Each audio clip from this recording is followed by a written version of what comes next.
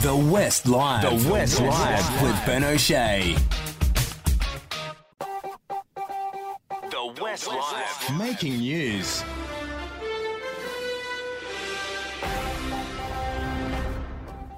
And joining me in the studio is Sunrise correspondent Matt Tinney. And we've got something exciting. We're going to count down the biggest news stories of the year. And we're not just going to do a top 5. We're not just going to do a top 10 like other media outlets. We're going to do the top 23 in 2023. I love it. Was there a meeting that decided this? No, I just whipped them up. I just whipped up the list myself. But Good idea.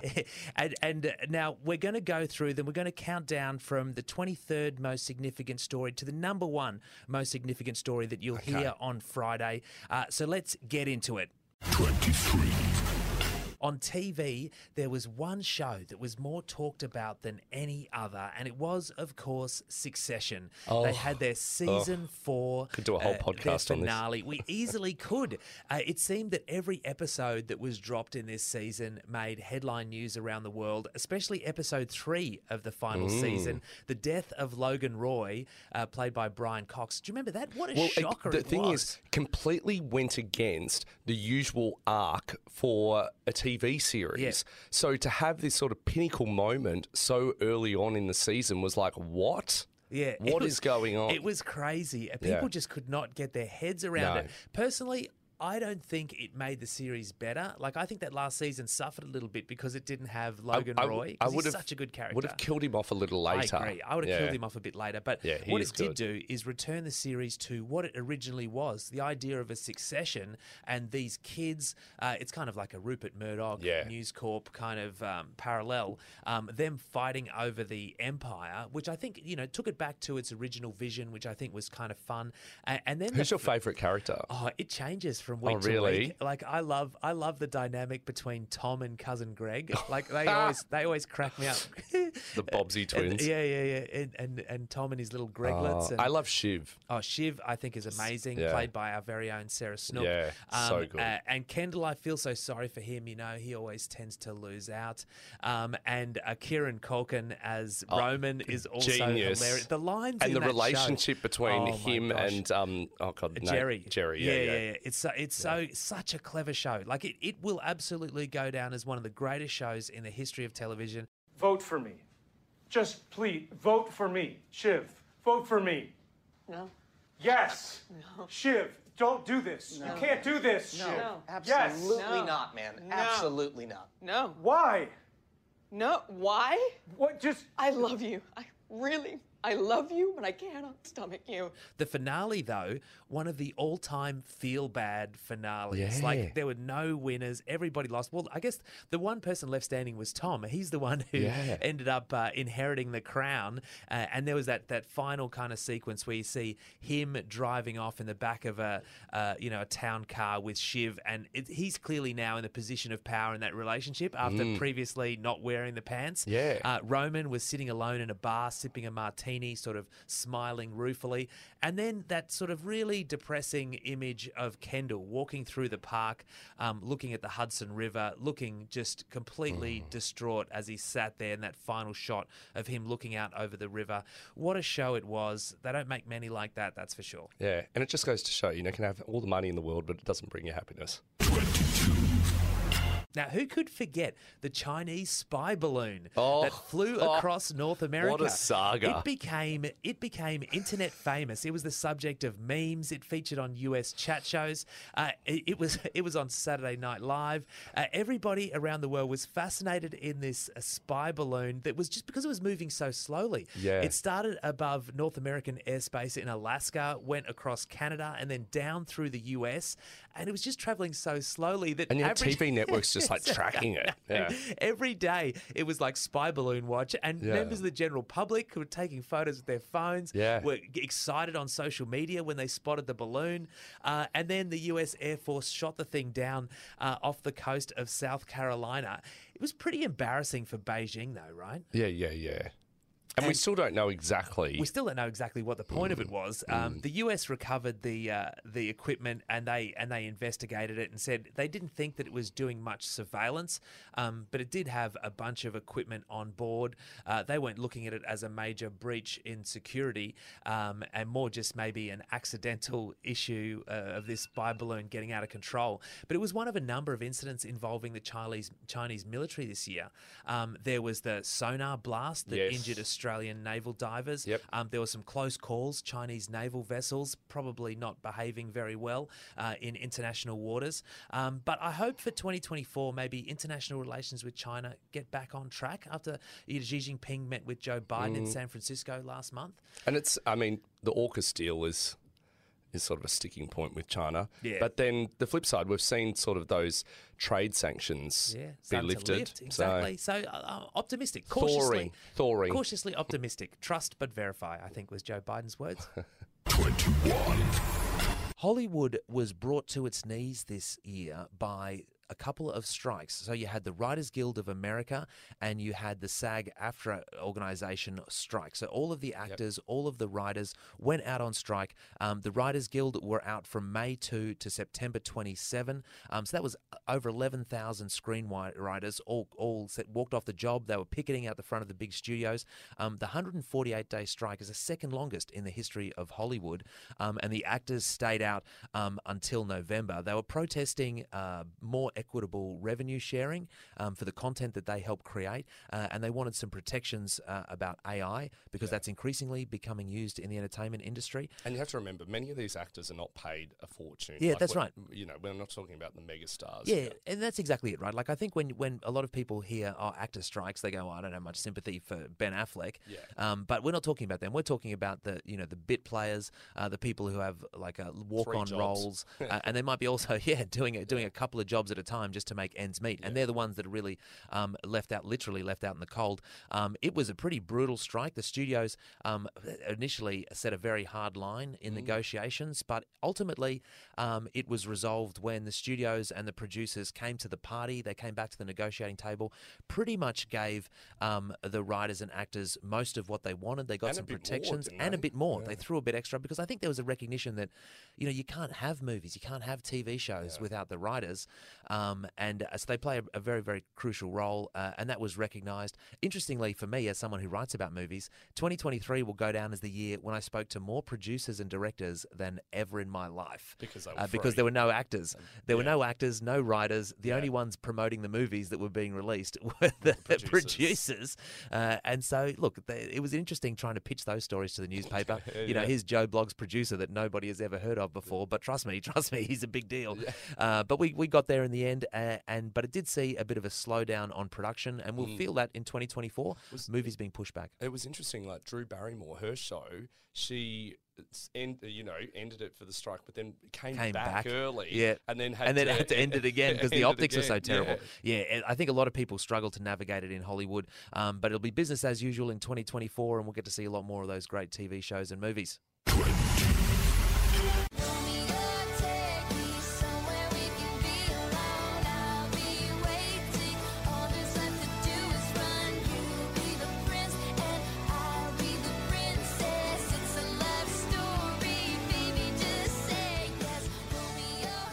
Now, one of the biggest stories this year that transcended pop culture and really probably became bigger than it really deserved to be was this romance between Taylor Swift and Travis Kelce, which capped the most incredible year for Taylor Swift. So let me just run through some stats for you, Maddie. So she had the highest grossing concert film of all time with her Eras Tour concert film, $250 million that generated at the box office. Her Eras Tour that film was based on broke a record as well.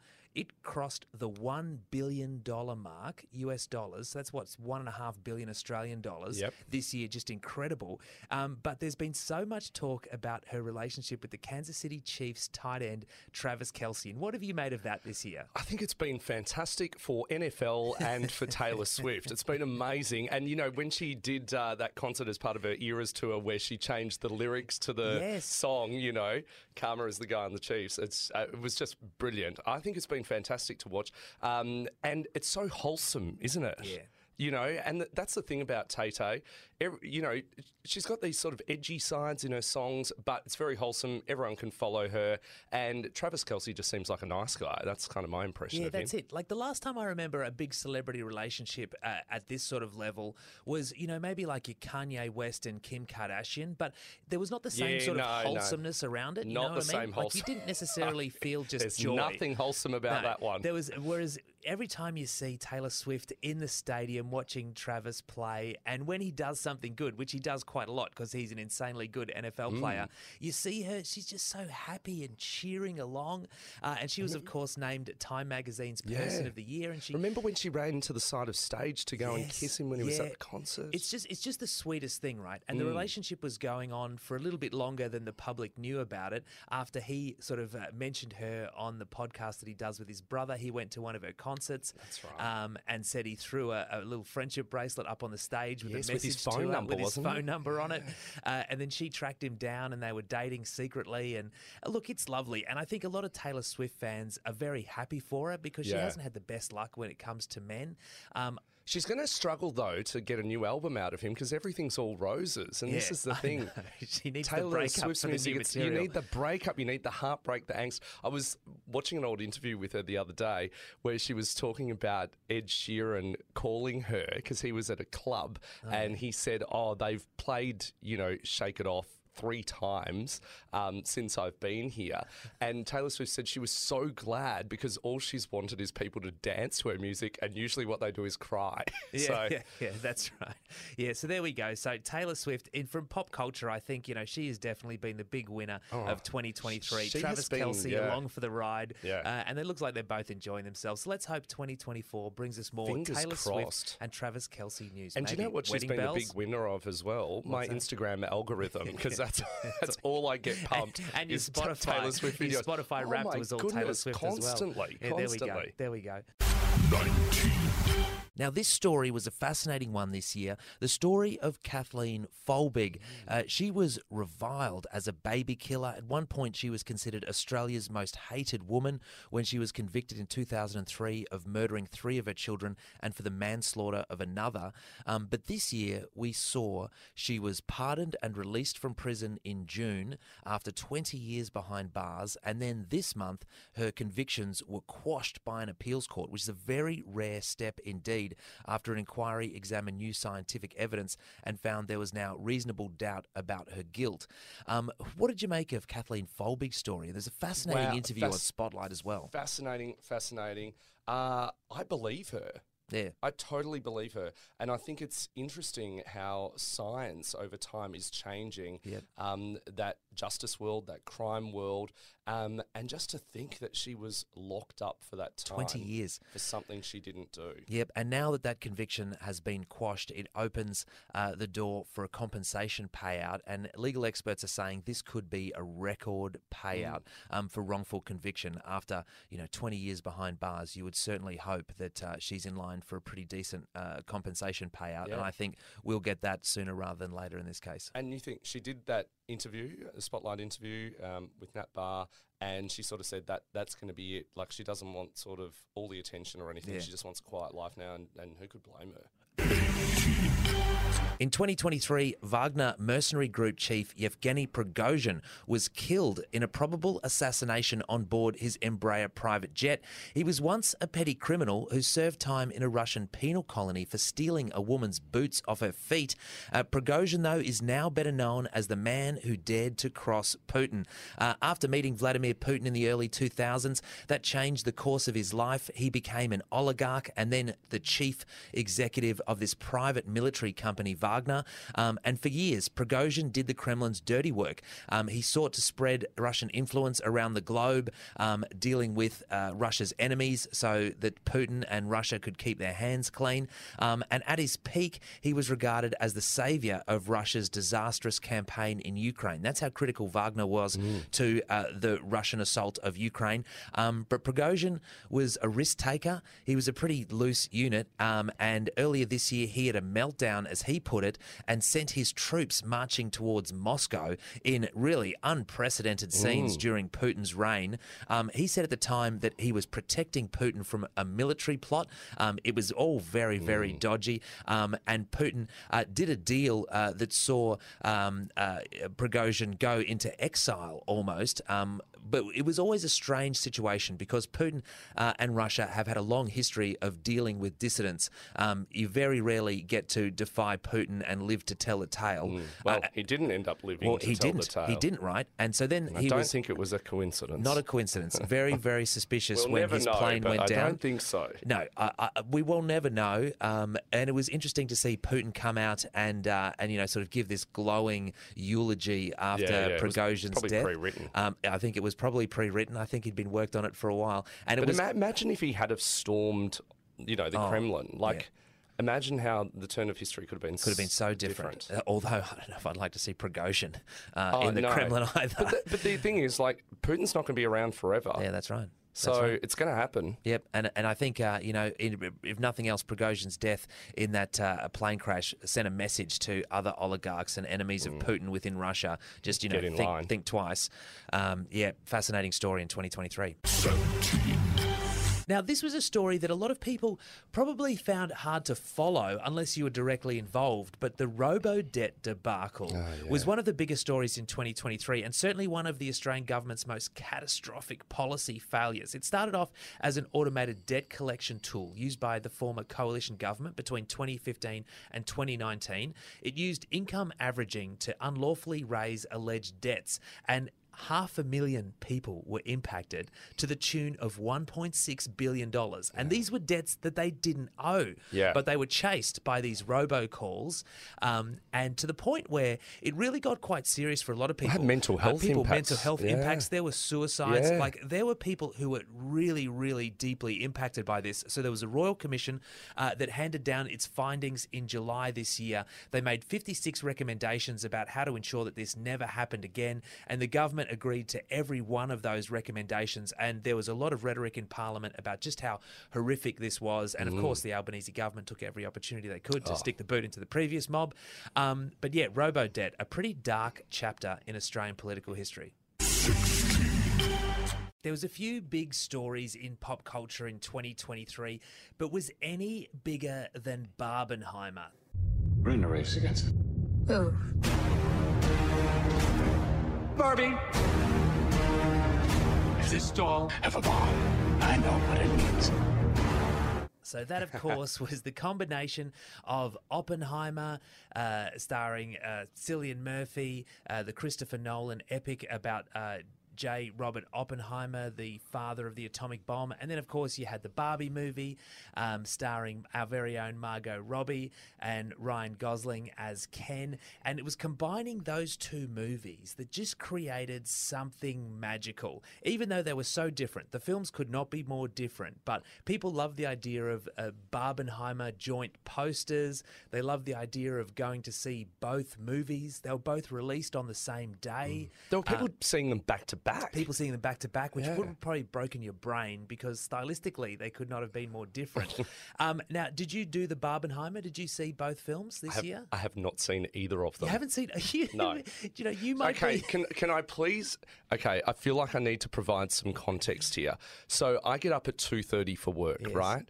If I sit in a cinema, unless it is like Bridesmaids, Step Brothers, that sort of comedy type movie, I will fall asleep, and very early on. And so I just don't tend to go to the movies because if I'm in a dark space and it's comfortable, I'm out like a light. Well, you would definitely fall asleep during Oppenheimer because it's a long movie and it's sort of slow going, but it's brilliant movie. Yeah. I think it could well be the Oscar Best Picture this year.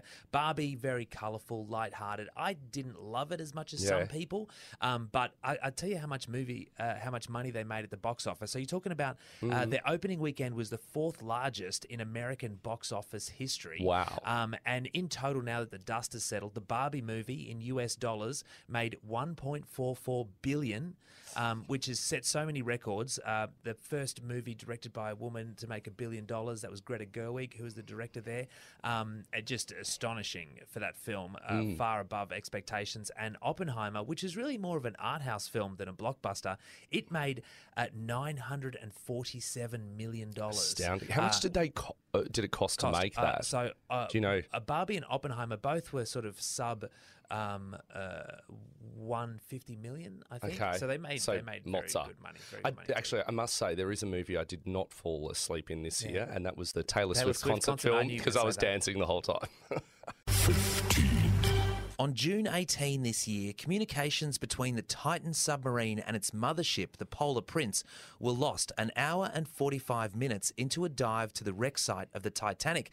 On board the submersible was Stockton Rush, the American CEO of OceanGate, the company that ran the submarine, Paul-Henri Nargeolet, a French deep-sea explorer and Titanic expert, Hamish Harding, a British businessman, Shahzada Dawood, a Pakistani-British businessman, and Dawood's son, Suleiman.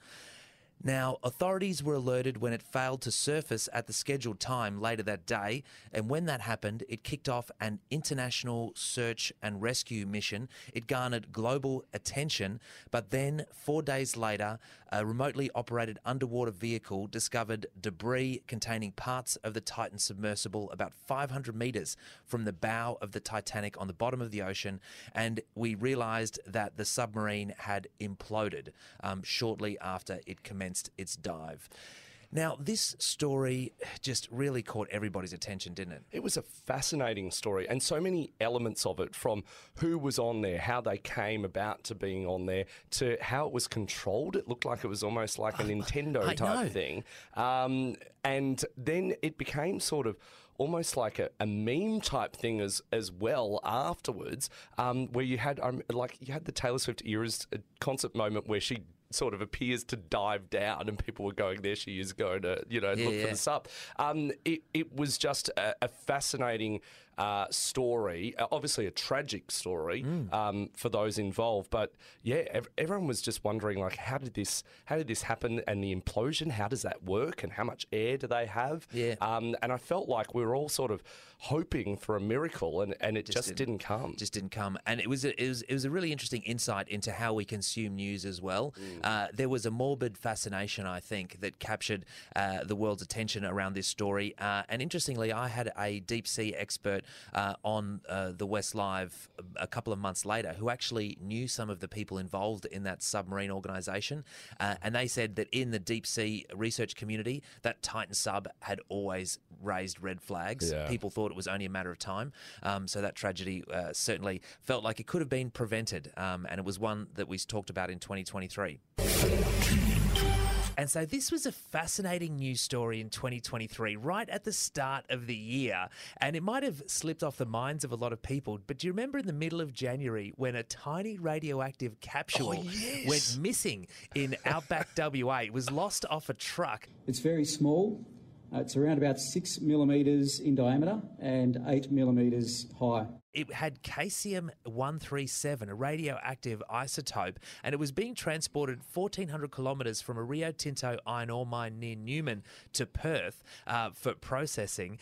And remember when it went missing at the time? It fell off the back of the truck, It fell off the back of the truck, and it took maybe a week or so before we were notified that it was even missing, because I think they maybe hoped that it would just turn up. And then didn't they use a car to try to detect the radioactivity? Well, they brought in, so the authorities brought in specialist search crews, firefighters, nuclear science specialists, and this special equipment that could detect gamma radiation from 20 metres away. And the plan was to load this equipment on the back of a car and drive the 1,400 kilometres. Right. But it was considered such a difficult thing to find this capsule. Needle in a haystack. A needle in a haystack. And it made global news, like the BBC, CNN, everyone was reporting on this. It was on the side of the road, wasn't capsule. It, in the end? It was 2 metres from the side of the road, 70 kilometres from the mine where it was originally set. The search groups have quite literally found the needle in the haystack.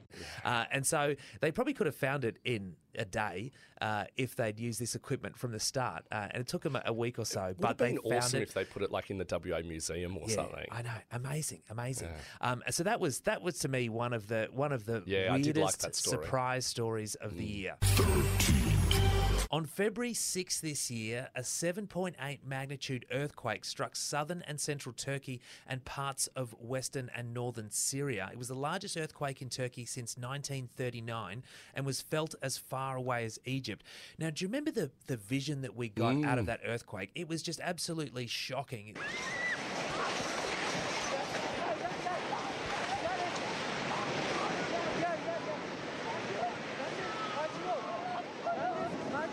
The widespread damage over an area roughly the size of Germany. An estimated 14 million people in Turkey were impacted. 1.5 million people were left homeless. The death toll now, looking back on it, was just under 60,000 people. 50,000 in Turkey, nearly 10,000 in Syria. The deadliest earthquake in present-day Turkey since the year 526. And remember, it had quite a political fallout as well. Huge political fallout. You're absolutely right. Like the damage bill was estimated at nearly $150 billion US in Turkey, and there were a lot of criticism of the Erdogan government over its response, over politicizing the earthquake response, and also the corruption and negligent management of building codes. Because you remember all of the stories that came out after the earthquake, and people were like, well, you know, basically they had amnesty periods where construction companies didn't even have to get buildings licensed. They could just put up whatever they want. And then all these buildings, of course, fell down in the earthquake and killed thousands of people. It's disgraceful. And then Erdogan then won the next election. So obviously people didn't hold it against him that much, or he found a way to weasel out of it. But yeah, that was one of the really tragic incidents in 2023. Now, one story that has really dominated state politics in the news cycle this year has been the ongoing saga surrounding Bruce Lerman, who, of course, was accused of raping Brittany Higgins in Australian Parliament in 2019, which is something that he has always very strenuously denied. This year, he sued Lisa Wilkinson and her employer Network 10 over an interview they broadcast with Brittany Higgins on The Project in 2021, where he alleges he was defamed. In December, ACT prosecutors dropped the charges against Lerman in that case against Brittany Higgins, saying that a retrial would pose an unacceptable risk to her health. As I said, he's always denied the allegation. He pleaded not guilty to one charge of sexual intercourse without consent. But now this civil case against Network 10 and Wilkinson has brought the matter back to the fore. We've seen daily coverage, media outlets doing live blogging of everything that's said in court, and the burden of proof is very different in a civil case. And so we've seen Network 10 trying to say that they had the defence of justification. In other words, they're arguing that the imputation that Lerman raped Higgins is substantially true. They're also arguing public interest. But as a result, we've seen some fascinating things come out, secret audio recordings, testimony from various former political staffers. It has been something that has captured the attention of the nation. I can't necessarily say that overall it's a positive, though. I don't think there's any winners in this case whatsoever. And what disturbs me about it is I can't help but feel that it makes victims of rape question whether they should come forward or not. Yeah, I agree. It certainly is dragging everybody through the mud, including Brittany Higgins, and that case will continue for a few more days and weeks to come. Climate change was a story that just kept rearing its head in 2023. It will be the hottest year on record. Do you remember all the times we spoke about a new record being set? We spoke about climate change so much this year. Now's a new hottest week, a new highest temperature ever recorded by the Copernicus Climate Change Service. And so the official declaration that it was the hottest year on record was made weeks before the end of the year, which has never been done before. And then on top of that, you had all of the impacts of climate change. You had those terrible wildfires in Maui, wildfires in Canada that impacted air quality. Europe as well. And then it finished off this huge year in climate change news with COP28 that just happened in December in the United Arab Emirates. And that probably was pretty symptomatic of the climate change debate this year. A lot of good intentions, not a lot of tangible action.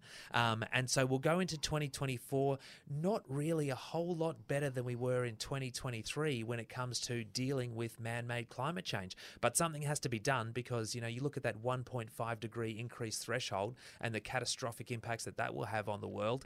That could come sooner rather than later unless we do something. 2023 saw a number of famous faces leave us. As always, there are deaths. It's a part of life. But this year we lost a few great ones. And probably none loom larger than the death of Matthew Perry. Okay, I'm going to go to the bathroom. Will you watch my phone? Why don't you just take it with you? Hey, we haven't been on a second date. She needs to hear me pee. Why don't you just call her? I can't call her. I left the message. I have some pride. Do you? No. The Friends star who died drowned in his spa in the backyard of his home after playing pickleball earlier that day. Remember Matt Perry's death? Like, we were talking about pickleball. Did pickleball kill him? Was it drugs because he battled addiction for a large part of his life? That was a sad one. We also lost Tina Turner. What's love got to do? Got to do with it. What's love but a second-hand emotion? Dame Edna. Hello, possums. Barry Humphries, of course. Yeah, big one. In the sporting world, Ron Barassi was huge. That his loss. They talked about renaming the AFL Premiership Cup, the Barassi Cup. We lost singers. We lost Tony Bennett, Sinead O'Connor. We lost Jerry Springer. We lost Aussie chef Jock Zonfrillo. We lost Lisa Marie Presley, Michael Gambon from the Harry Potter movies. Famous model Raquel Welch. We lost Burt Bacharach, Carl Wilson, Aussie that New was Zealand such a shock, that one. comedian. Alan Arkin, famous actor. We lost Indigenous leader Mr. Unipingu, Silvio Berlusconi, former Italian PM, Rolf Harris and George Pell. Don't know if anybody will miss them, but we will definitely Interesting miss. that they both went out in the same year. Yeah, definitely. We will miss Father Bob Maguire. Father Bob. I know, loved He was Father Bob. a big friend of the show. We had him on a number of times. And just such, like in an organisation that, in like the Catholic Church, where anyone who's different is usually shot down, he was just able to rise above it. Yeah, absolutely. He was an absolute legend. We miss your Father Bob. Renee Gayer at the start of this year. You might have forgotten that one. And most recently in December, Andre Braugher from Brooklyn Nine-Nine, Captain Holt, which shocked a lot of people. He died at just 61 after a short battle with illness. So, so many big names when you put them all together like that. I know. And unfortunately, all of these huge names, iconic faces in the entertainment industry and sports world, a lot of them are getting to that age now. So I think over the next few years, we will see some of the greats sign off for the last time. It's sad, but it's also an opportunity to remember their wonderful, wonderful lives and contribution to pop culture. And that's certainly what we'll do, whether it's watching an episode of Friends or listening to Nutbush City and celebrating Tina Turner. Many, many ways to celebrate all of these wonderful people that we lost in 2023. Now, one of the most embarrassing news stories for the state government this year was the dramas around the Aboriginal Cultural Heritage legislation. So that came into effect in July this year. So this was designed to prevent another Juukan Gorge disaster, right? And so the intentions behind the legislation was good. It was drafted in 2021. And the thing was, it was before the Gorge disaster that they started on this, wasn't it? Yeah. But then there were all of these amendments before it eventually came into effect. And as a result, they ended up with this legislation that industry leaders, farmers and community members found so confusing and complicated. And there were stories about, there was tree planting along the Swan River that was scrapped at the 11th hour because they weren't sure if it breached the new cultural heritage legislation. Farmers couldn't put a fence in or dig or... And look, there was probably a little bit of misinformation coming out as well. The government tried their best to say, look, some of these issues are not really a problem. You just have to work through the issues. But under the new legislation, landowners were required to check if cultural heritage sites were present on the land before undertaking anything. And it also raised concerns among Indigenous groups as well, because they weren't sure they had the resources to be able to conduct all of these surveys. It put a lot of pressure on some Aboriginal organisations to do that as well. Remember when the price list came out about how much it would cost for someone to do an assessment or come out there? We were talking daily news. This cultural heritage laws were causing controversy, and after 5 weeks of that, Premier Roger Cook eventually bowed to the criticism and announced that he was going to rewrite the law laws. So in August, after introducing them in July, those laws were scrapped after 5 weeks. Pretty embarrassing. But I think it's made the government nervous since. Oh, big I think time. they've been very tentative about doing anything that could be controversial. Well, that's the thing, right? Like once you release something and then you back down, you set a precedent that I think is pretty dangerous. It's really dangerous because the government is meant to lead, whereas now the government's going, oh, we don't like the reaction. Yeah, exactly. Even though most people agreed that it was the right thing to do. When the legislation wasn't working, they could have kept persisting and it caused just a complete disaster. Instead, they took their medicine, scrapped the laws and brought in a revised version of the original 1972 Cultural Heritage Act with some protections to prevent your Duke and Gorges from happening in the future. The right decision in the end, but certainly a black eye for the Cook government very, very early on in his tenure. Yeah.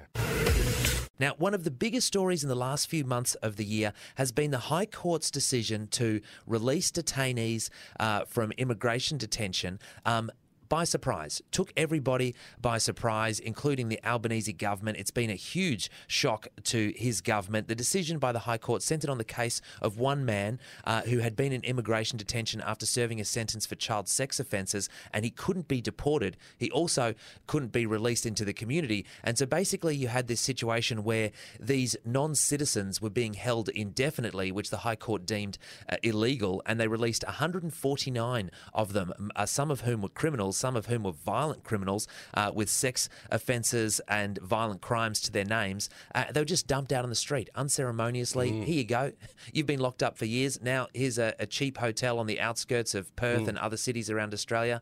Good luck to you. Yeah. And it was terrifying to many Australians. It was embarrassing for the Albanese government, and they've been trying to clean it up ever since. Yeah, and some allegedly went on to commit more offences. Yeah, well, they rushed through legislation that was based on anti-terror laws to put some of these people back behind bars. They didn't have to worry. Some of them put themselves back behind bars by committing more crimes. Pretty badly handled. Obviously, Albo doesn't have control of the High Court. No, this is the thing. The opposition really went to town on the government, didn't they? Got But huge the thing mileage. is, it was a High Court decision. You can't really make the argument, well, they should have had, all of these laws in place beforehand when you don't know what the High Court decision and reasons are.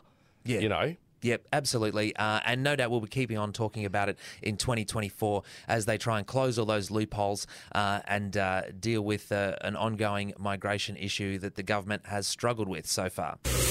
So the last time Britain held a coronation was on a rainy spring day in 1953. Then Prince Charles was just 4 years old. Well, it was another rainy spring day in May this year, 70 years later, when that little prince was crowned a king. You remember that? The coronation of King Charles this year? God save the king! God save the king! It just didn't have great excitement around it, did it? No. Well, the main excitement leading up to it was whether or not Prince Harry was going to be there, whether he was allowed to wear his military regalia. That's Remember right. that? And then in the end, he did rock up after all of that fighting that had been going on between him and the royal family. Meghan and the two kids did not show up. They chose to remain in the United States. And then when Prince Harry did walk into Westminster Abbey for the ceremony, it was with his cousins, Princess Beatrice and Princess Eugenie. It wasn't with kind of the main key royals right at the front of the queue.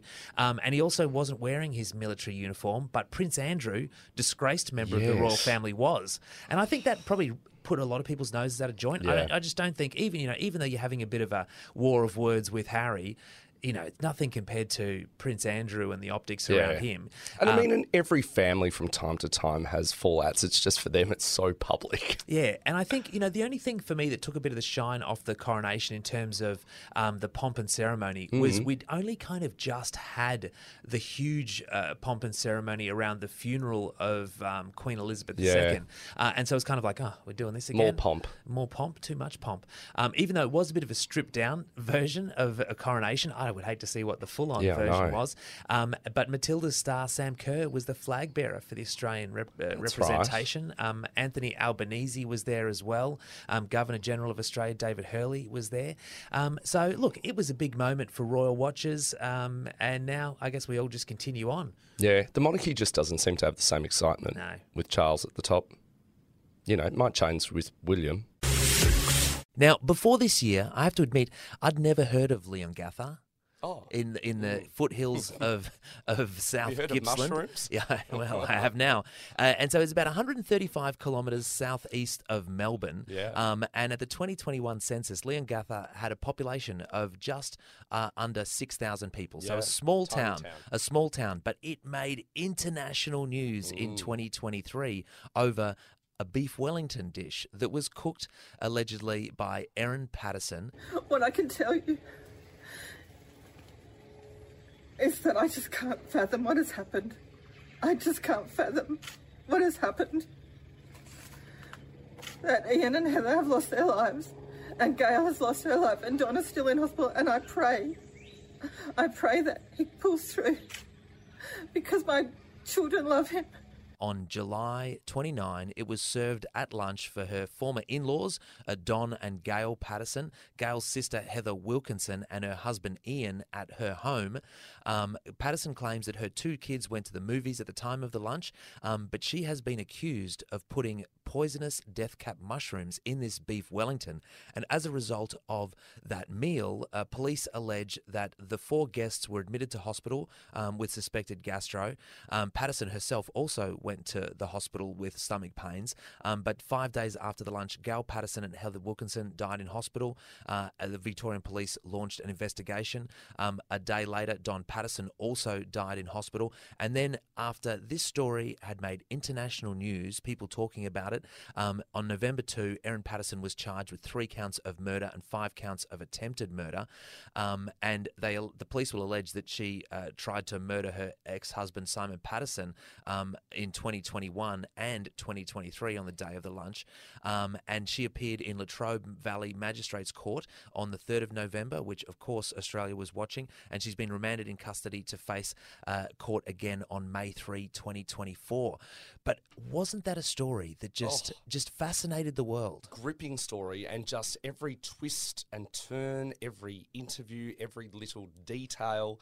2023, not a good year for mushrooms. No, well, that was it. Then was starting. Look, I don't like mushrooms. Yeah, that's right. Anyway, You're a mushroom. I'm not a critic. Yeah.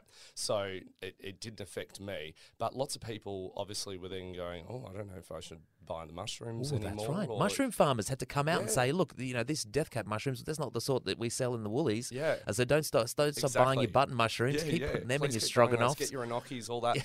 The thing is, and not to speak to her guilt or innocence, but just the prospect that there could be sort of like a poisoning like this. It's almost medieval, isn't it? Yeah, bizarre, which I think is why it made such big news around the world. It's very rare that we see a story like this, and no doubt it will dominate the news cycle when she's back in court in May next year. Now, Wikipedia in December released its list of the 25 most viewed articles on the English Wikipedia site this year. Now, do you want to know what number 1 was? ChatGPT. Oh, that doesn't surprise me. Which gives you an idea of how artificial intelligence has become so prevalent and dominated discussions in 2023. Collins Dictionary announced AI as its word of the year. And even though ChatGPT technically was released in November 2022, this was the year where it went mainstream in such a big way. Did you use it much? I only used it once when I had to MC a forum about artificial intelligence. And so I wanted to see what ChatGPT would come up with. Was it good? Complete garbage. Yeah. But it was great. That was perfect for what I needed because I read it out and I said, proof. oh, well, here we go. I don't think AI is going to take my job anytime soon. But we saw school systems struggle to deal with the issue of students using it. And then we saw a lot of those same school systems backflip and encourage teachers to use it to come up with their lesson plans. And in December, the boss of Sports Illustrated was forced to quit over a controversy where the media outlet was publishing articles that were written by AI, but they pretended they were written by actual humans. So I think my takeaway when it comes to AI in 2023 is humans still haven't really figured out how best to use it. Yeah. I mean, I went through a period of just testing it out, like write me like a meal plan with chicken and blah, blah, blah. And it's like, oh, this is interesting that it can do this. But am I using it now? No, not at all. It's a bit of a novelty, right? Well, probably after it suggested you put death cap mushrooms in the... You maybe not. Because well, this is the thing. Like the AI, use these large language models that just kind of scrape the internet, and then they give you a response based on previous questions and responses. So it doesn't really create anything new. And then adding to all of the drama around AI, we saw, OpenAI CEO Sam Altman. He was given the boot by the board this year. Right. And then he was rehired after about a week. And then there was all this talk about a new AI that OpenAI had developed that was even more sophisticated than ChatGPT-4, and what that might mean for humanity. One thing's for sure, we're definitely going to be talking about AI in 2024 and for the foreseeable future. Some people might see that as a positive. Some might see it as absolutely terrifying, but it is absolutely here to stay. Now, there's no doubt this next story was absolutely huge in Australian politics, in Australian history. I'm talking, of course, of the Voice referendum. On October 14, Australians went to the polls to vote on whether to change the Constitution to recognise the First Peoples of Australia by establishing a body called the Aboriginal and Torres Strait Islander Voice. It was the first referendum of the 21st century, and this was the question that was put to the Australian people: a proposed law to alter the Constitution to recognise the First Peoples of Australia by establishing an Aboriginal and Torres Strait Islander voice. Do you approve this proposed alteration? They did not approve. Australia did not approve that question, and the referendum didn't pass. 60% of Australians voted against it.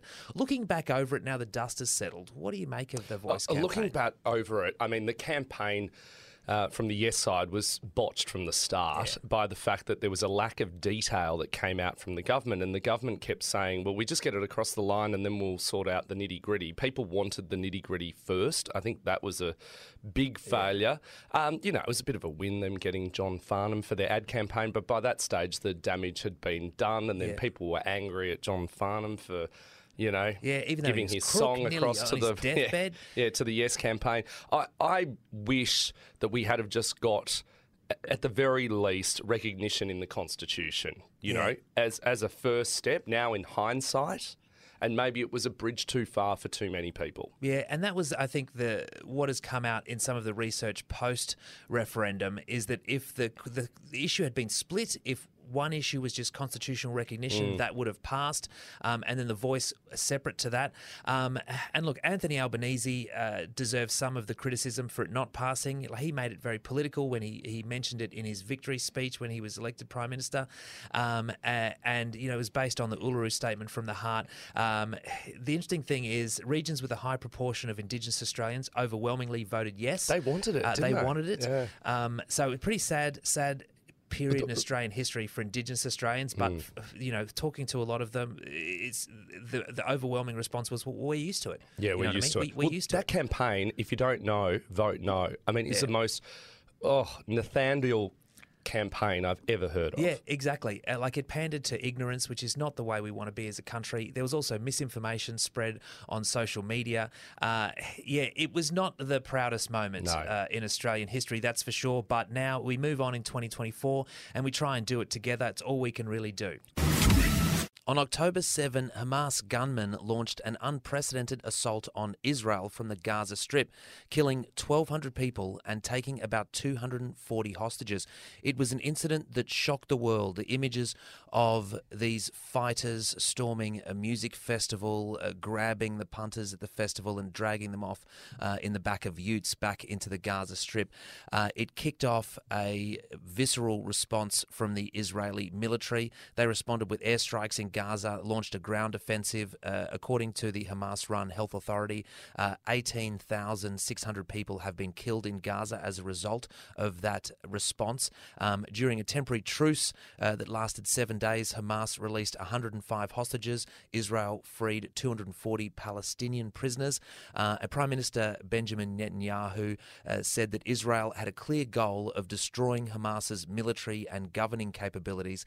But this has become a conflict that has really spilled over beyond just the region of the Gaza Strip and impacted global politics, very similar to Ukraine and Russia. Yeah, and right around the world and here in Australia. And you see friends, even on social media, some are posting pro-Israeli things, some are posting pro-Palestinian things.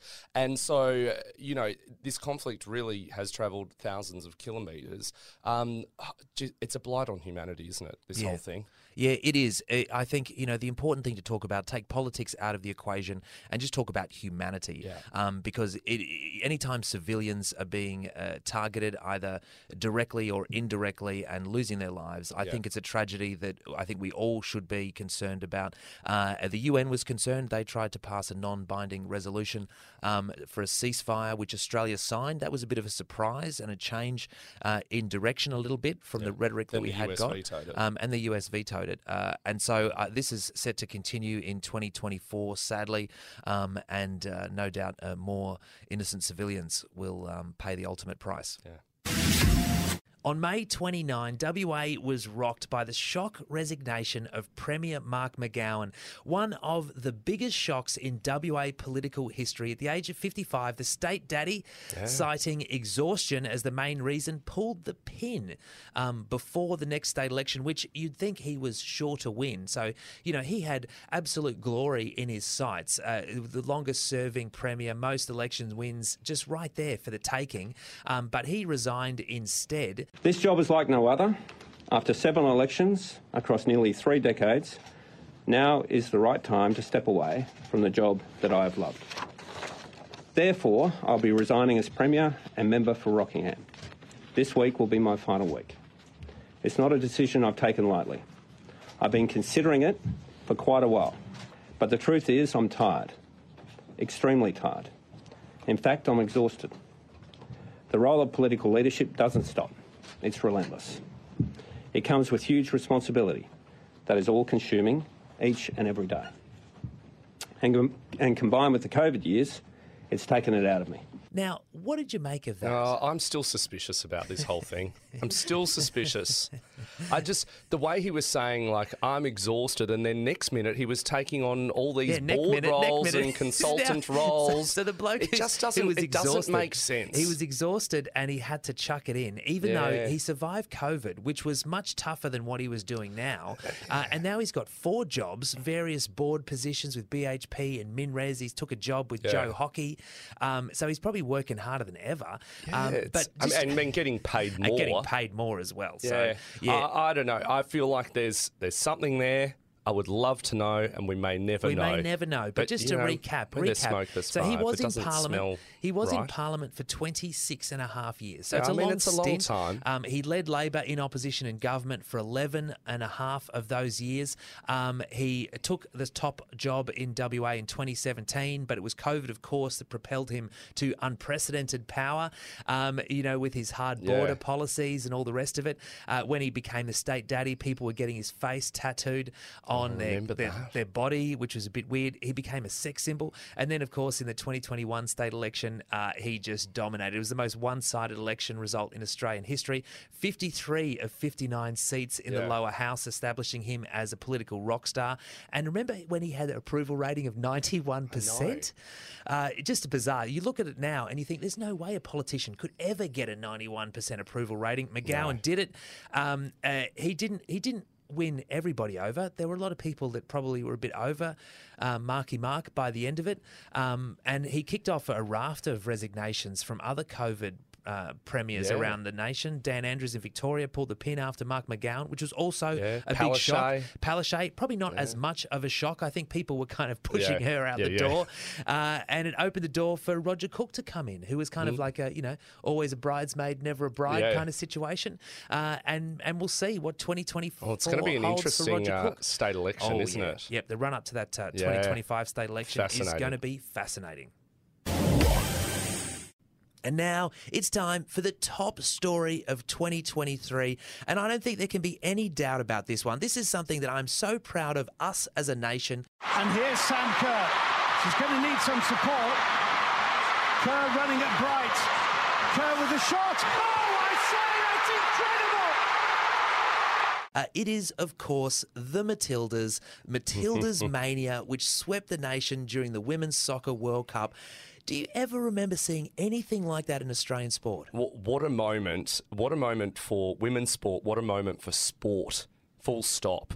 And just the way kids were so into this, and I'd never seen anything like it, where we were following a women's sporting team, and, you know, it wasn't because they were women, just because they're such an exciting team to watch, so many great personalities, and, you know, of course, Sam Kerr was always a name, but so many of these other players became household names Mary because Fowler, of that. Ellie Carpenter. Yeah. So many of the Matildas now household names. And as you say, it was such a great moment for women in sport, for girls around the nation, looking at these superstars and the popularity and attention they were getting and thinking, that could be me. Yeah, and then when they came to Perth for the Olympic qualifier, they had to move, you know, they had to move it to Optus Optus Stadium. 60,000 people. I was there. Sam Kerr scored a hat-trick. Yeah, just such an amazing story, and I hope they go on to even more success. Yeah, and the Women's World Cup, I think, will have to go down certainly as the greatest Women's World Cup in FIFA history. I think it was an absolute high watermark for Australian sport.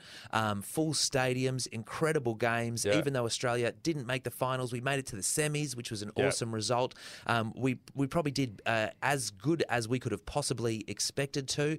The final tarnished a little bit by that Spanish football boss Luis Rubiales his mum and that unwanted holding kiss. herself hostage in the church on Hermoso.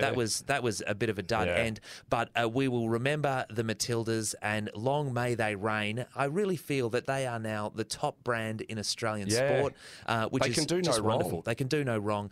We just love them. The Matildas, you are our number one story for 2023. They'll probably achieve some other things in 2023, but the number one news story for the West Live. There you go. Well deserved indeed.